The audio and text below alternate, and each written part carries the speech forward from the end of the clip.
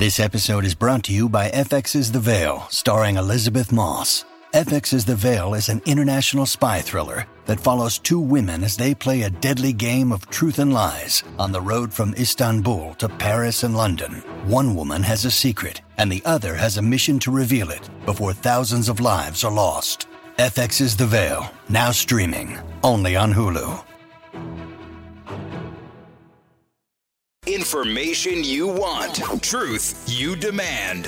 This is the Brian Kilmeade Show. They simply don't have the access or the opportunity. We're excited at United to be announcing the United Aviate Academy to address the structural issues with the makeup of our pilots. And there is United Airlines deciding we don't want to get the best person, we want to get the best minority, and we want to make sure it's a woman. So they're going to be hiring thousands of minorities and females over the next years. And that was something that struck me. We talked about it when I filled in for Laura last night. But it was while I was preparing, it was one of the leads of Tucker Carlson's monologues. Tucker Carlson is the same guy. At first I thought it was a different guy. He hosts Tucker Carlson Tonight, and he hosts Tucker Carlson Today on Fox Nation. It's a brand new series that just launched 3 days a week. It also has an exclusive with Piers Morgan already out there. And then Tucker Carlson Tonight, he wears a tie and he wears a jacket. We don't know about the pants. Tucker Carlson, welcome back. Brian Kilmeade, ladies and gentlemen. Thanks for having me. No problem. First off, on the United, what made you pick that as your lead? I thought it was outrageous when I read it. I did not know you were going to lead with it. What made you lead with it? Because it's dangerous. Yep. I mean, it doesn't matter what sex or color your pilots are.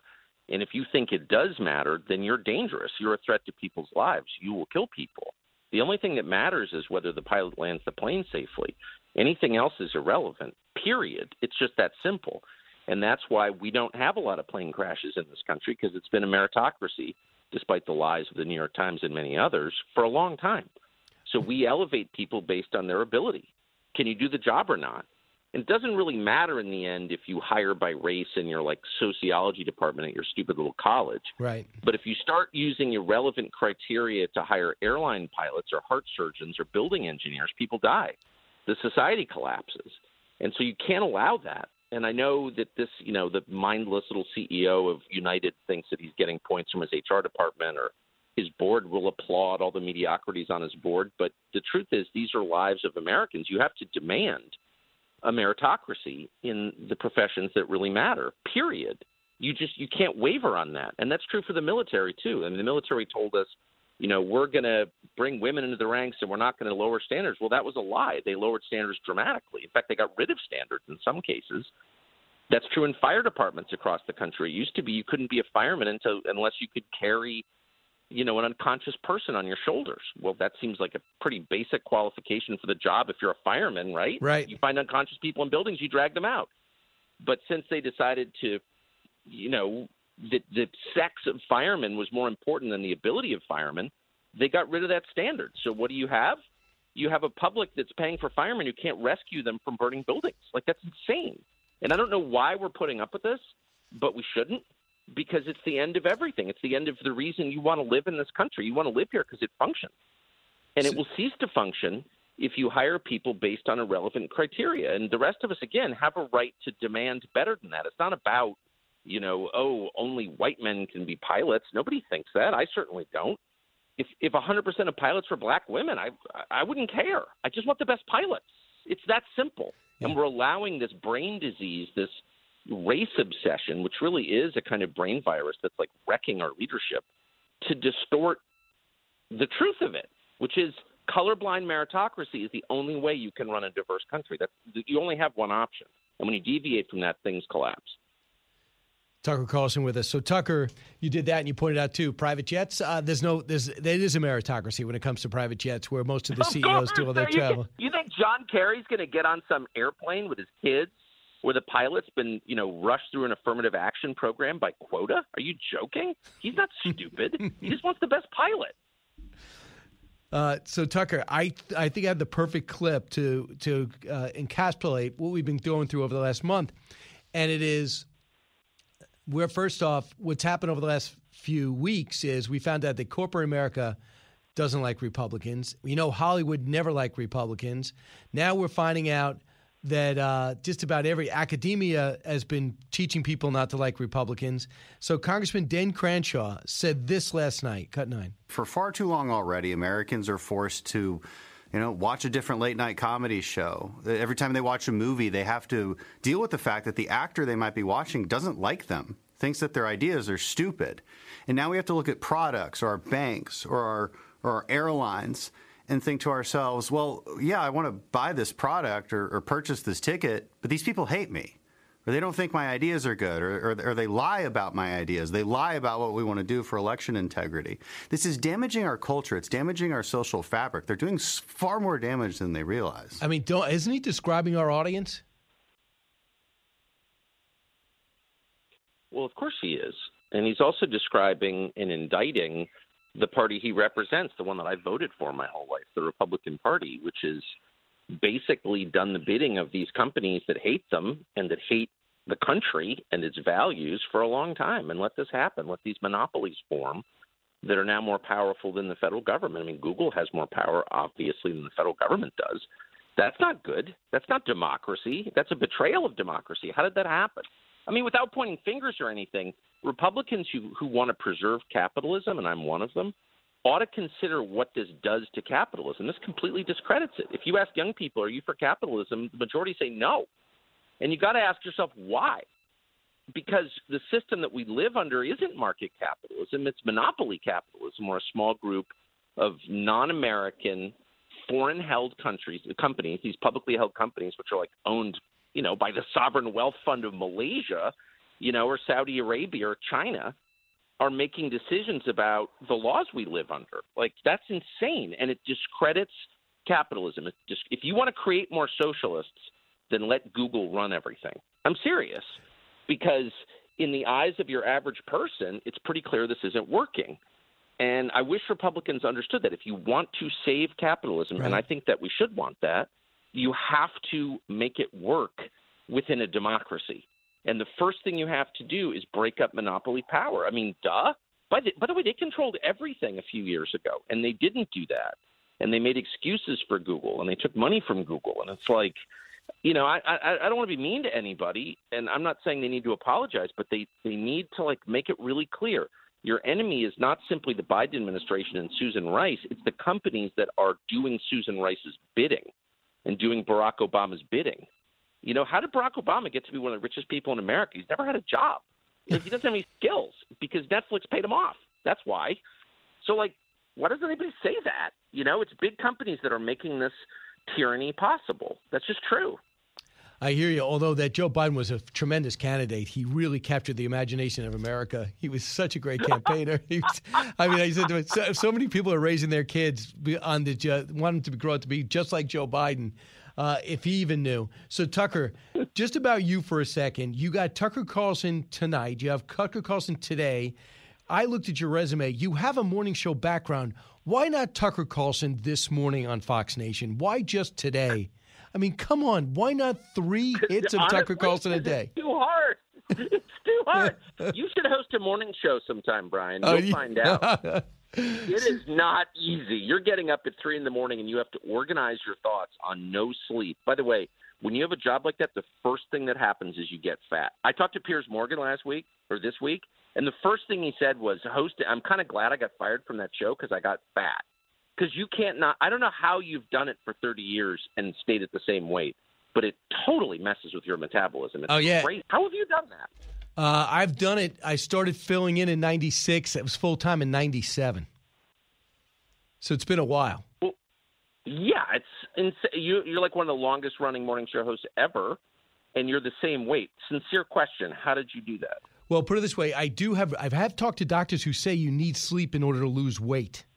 Yes. So that does matter. And I do feel as though I got to lose 5 to 7 pounds, but I do work out 5 days a week. I know Tucker Carlson used to do this thing because he used to come from Washington.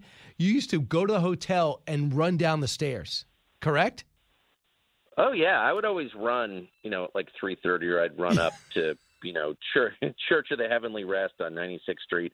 I would just need to get some exercise because I couldn't wake up otherwise. And right. I was quitting smoking at the time. And so like the whole thing was just like a metabolic disaster for me. But man, they always had free Kit Kats in the hotel room, and I would just hit those so hard because you do when you're tired, you eat garbage. It's crazy, actually. So Tucker, I love the long form interview, and I'm getting this. I think I know you well enough. I think you love it too.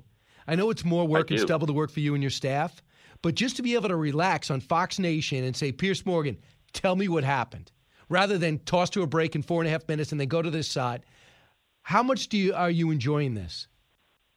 So funny you said that. I'm enjoying it a lot. And it's interesting. I mean, I spent 4 years in college. I didn't learn anything. I just drank. And then I went into the workforce. And I basically have this hole where a college education should be.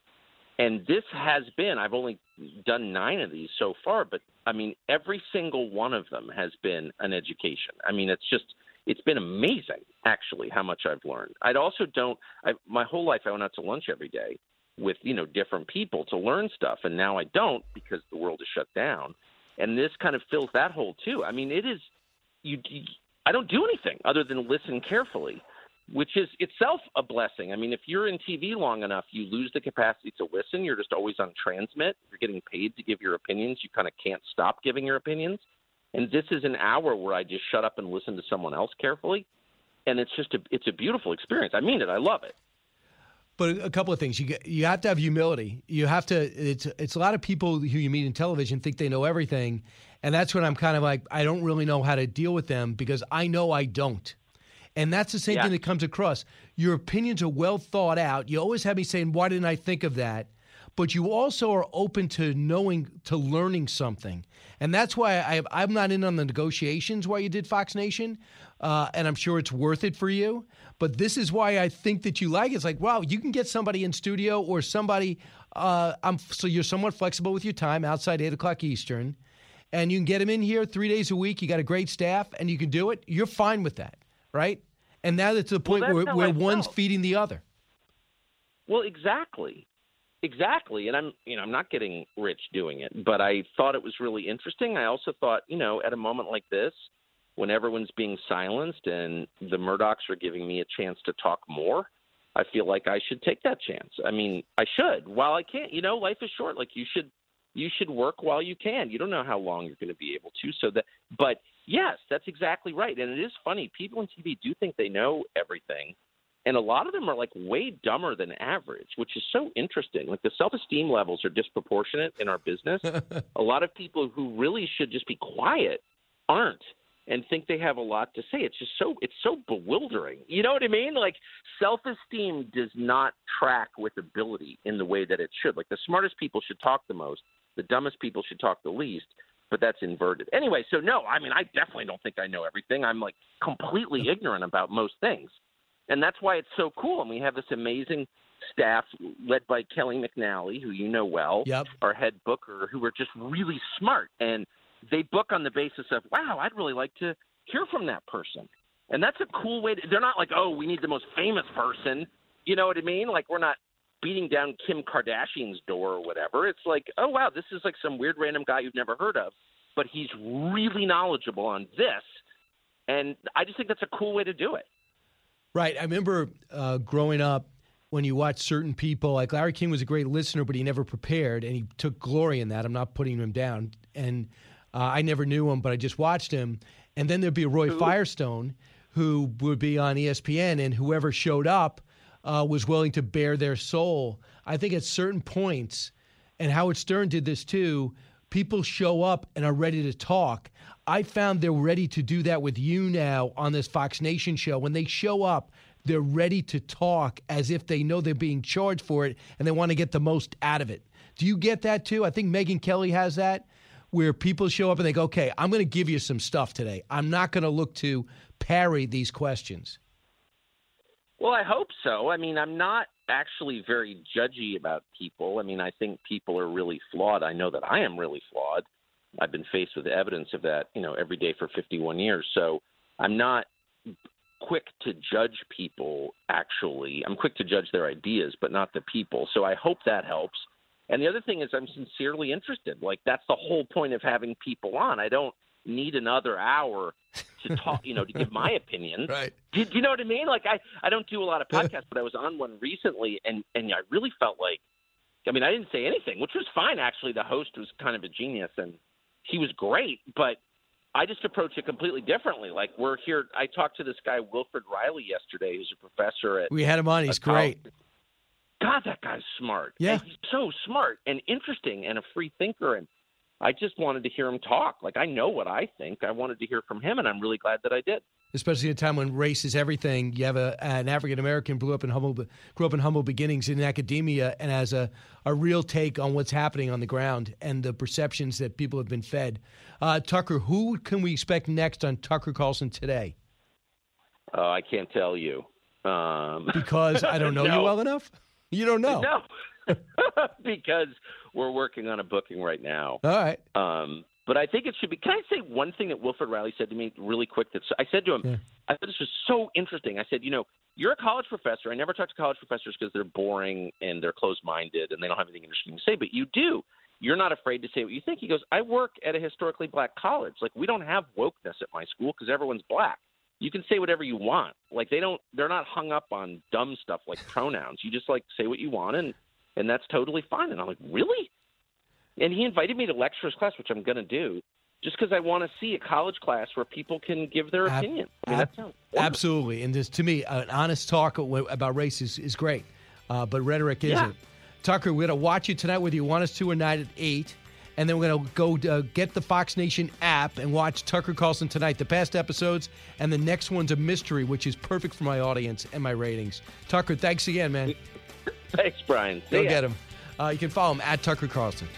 From the Fox News Podcasts Network. Hey there, it's me, Kennedy. Make sure to check out my podcast, Kennedy Saves the World. It is 5 days a week, every week. Download and listen at foxnewspodcast.com or wherever you listen to your favorite podcast. Listen to the show ad-free on Fox News Podcast Plus, on Apple Podcast, Amazon Music with your Prime membership, or subscribe wherever you get your podcasts.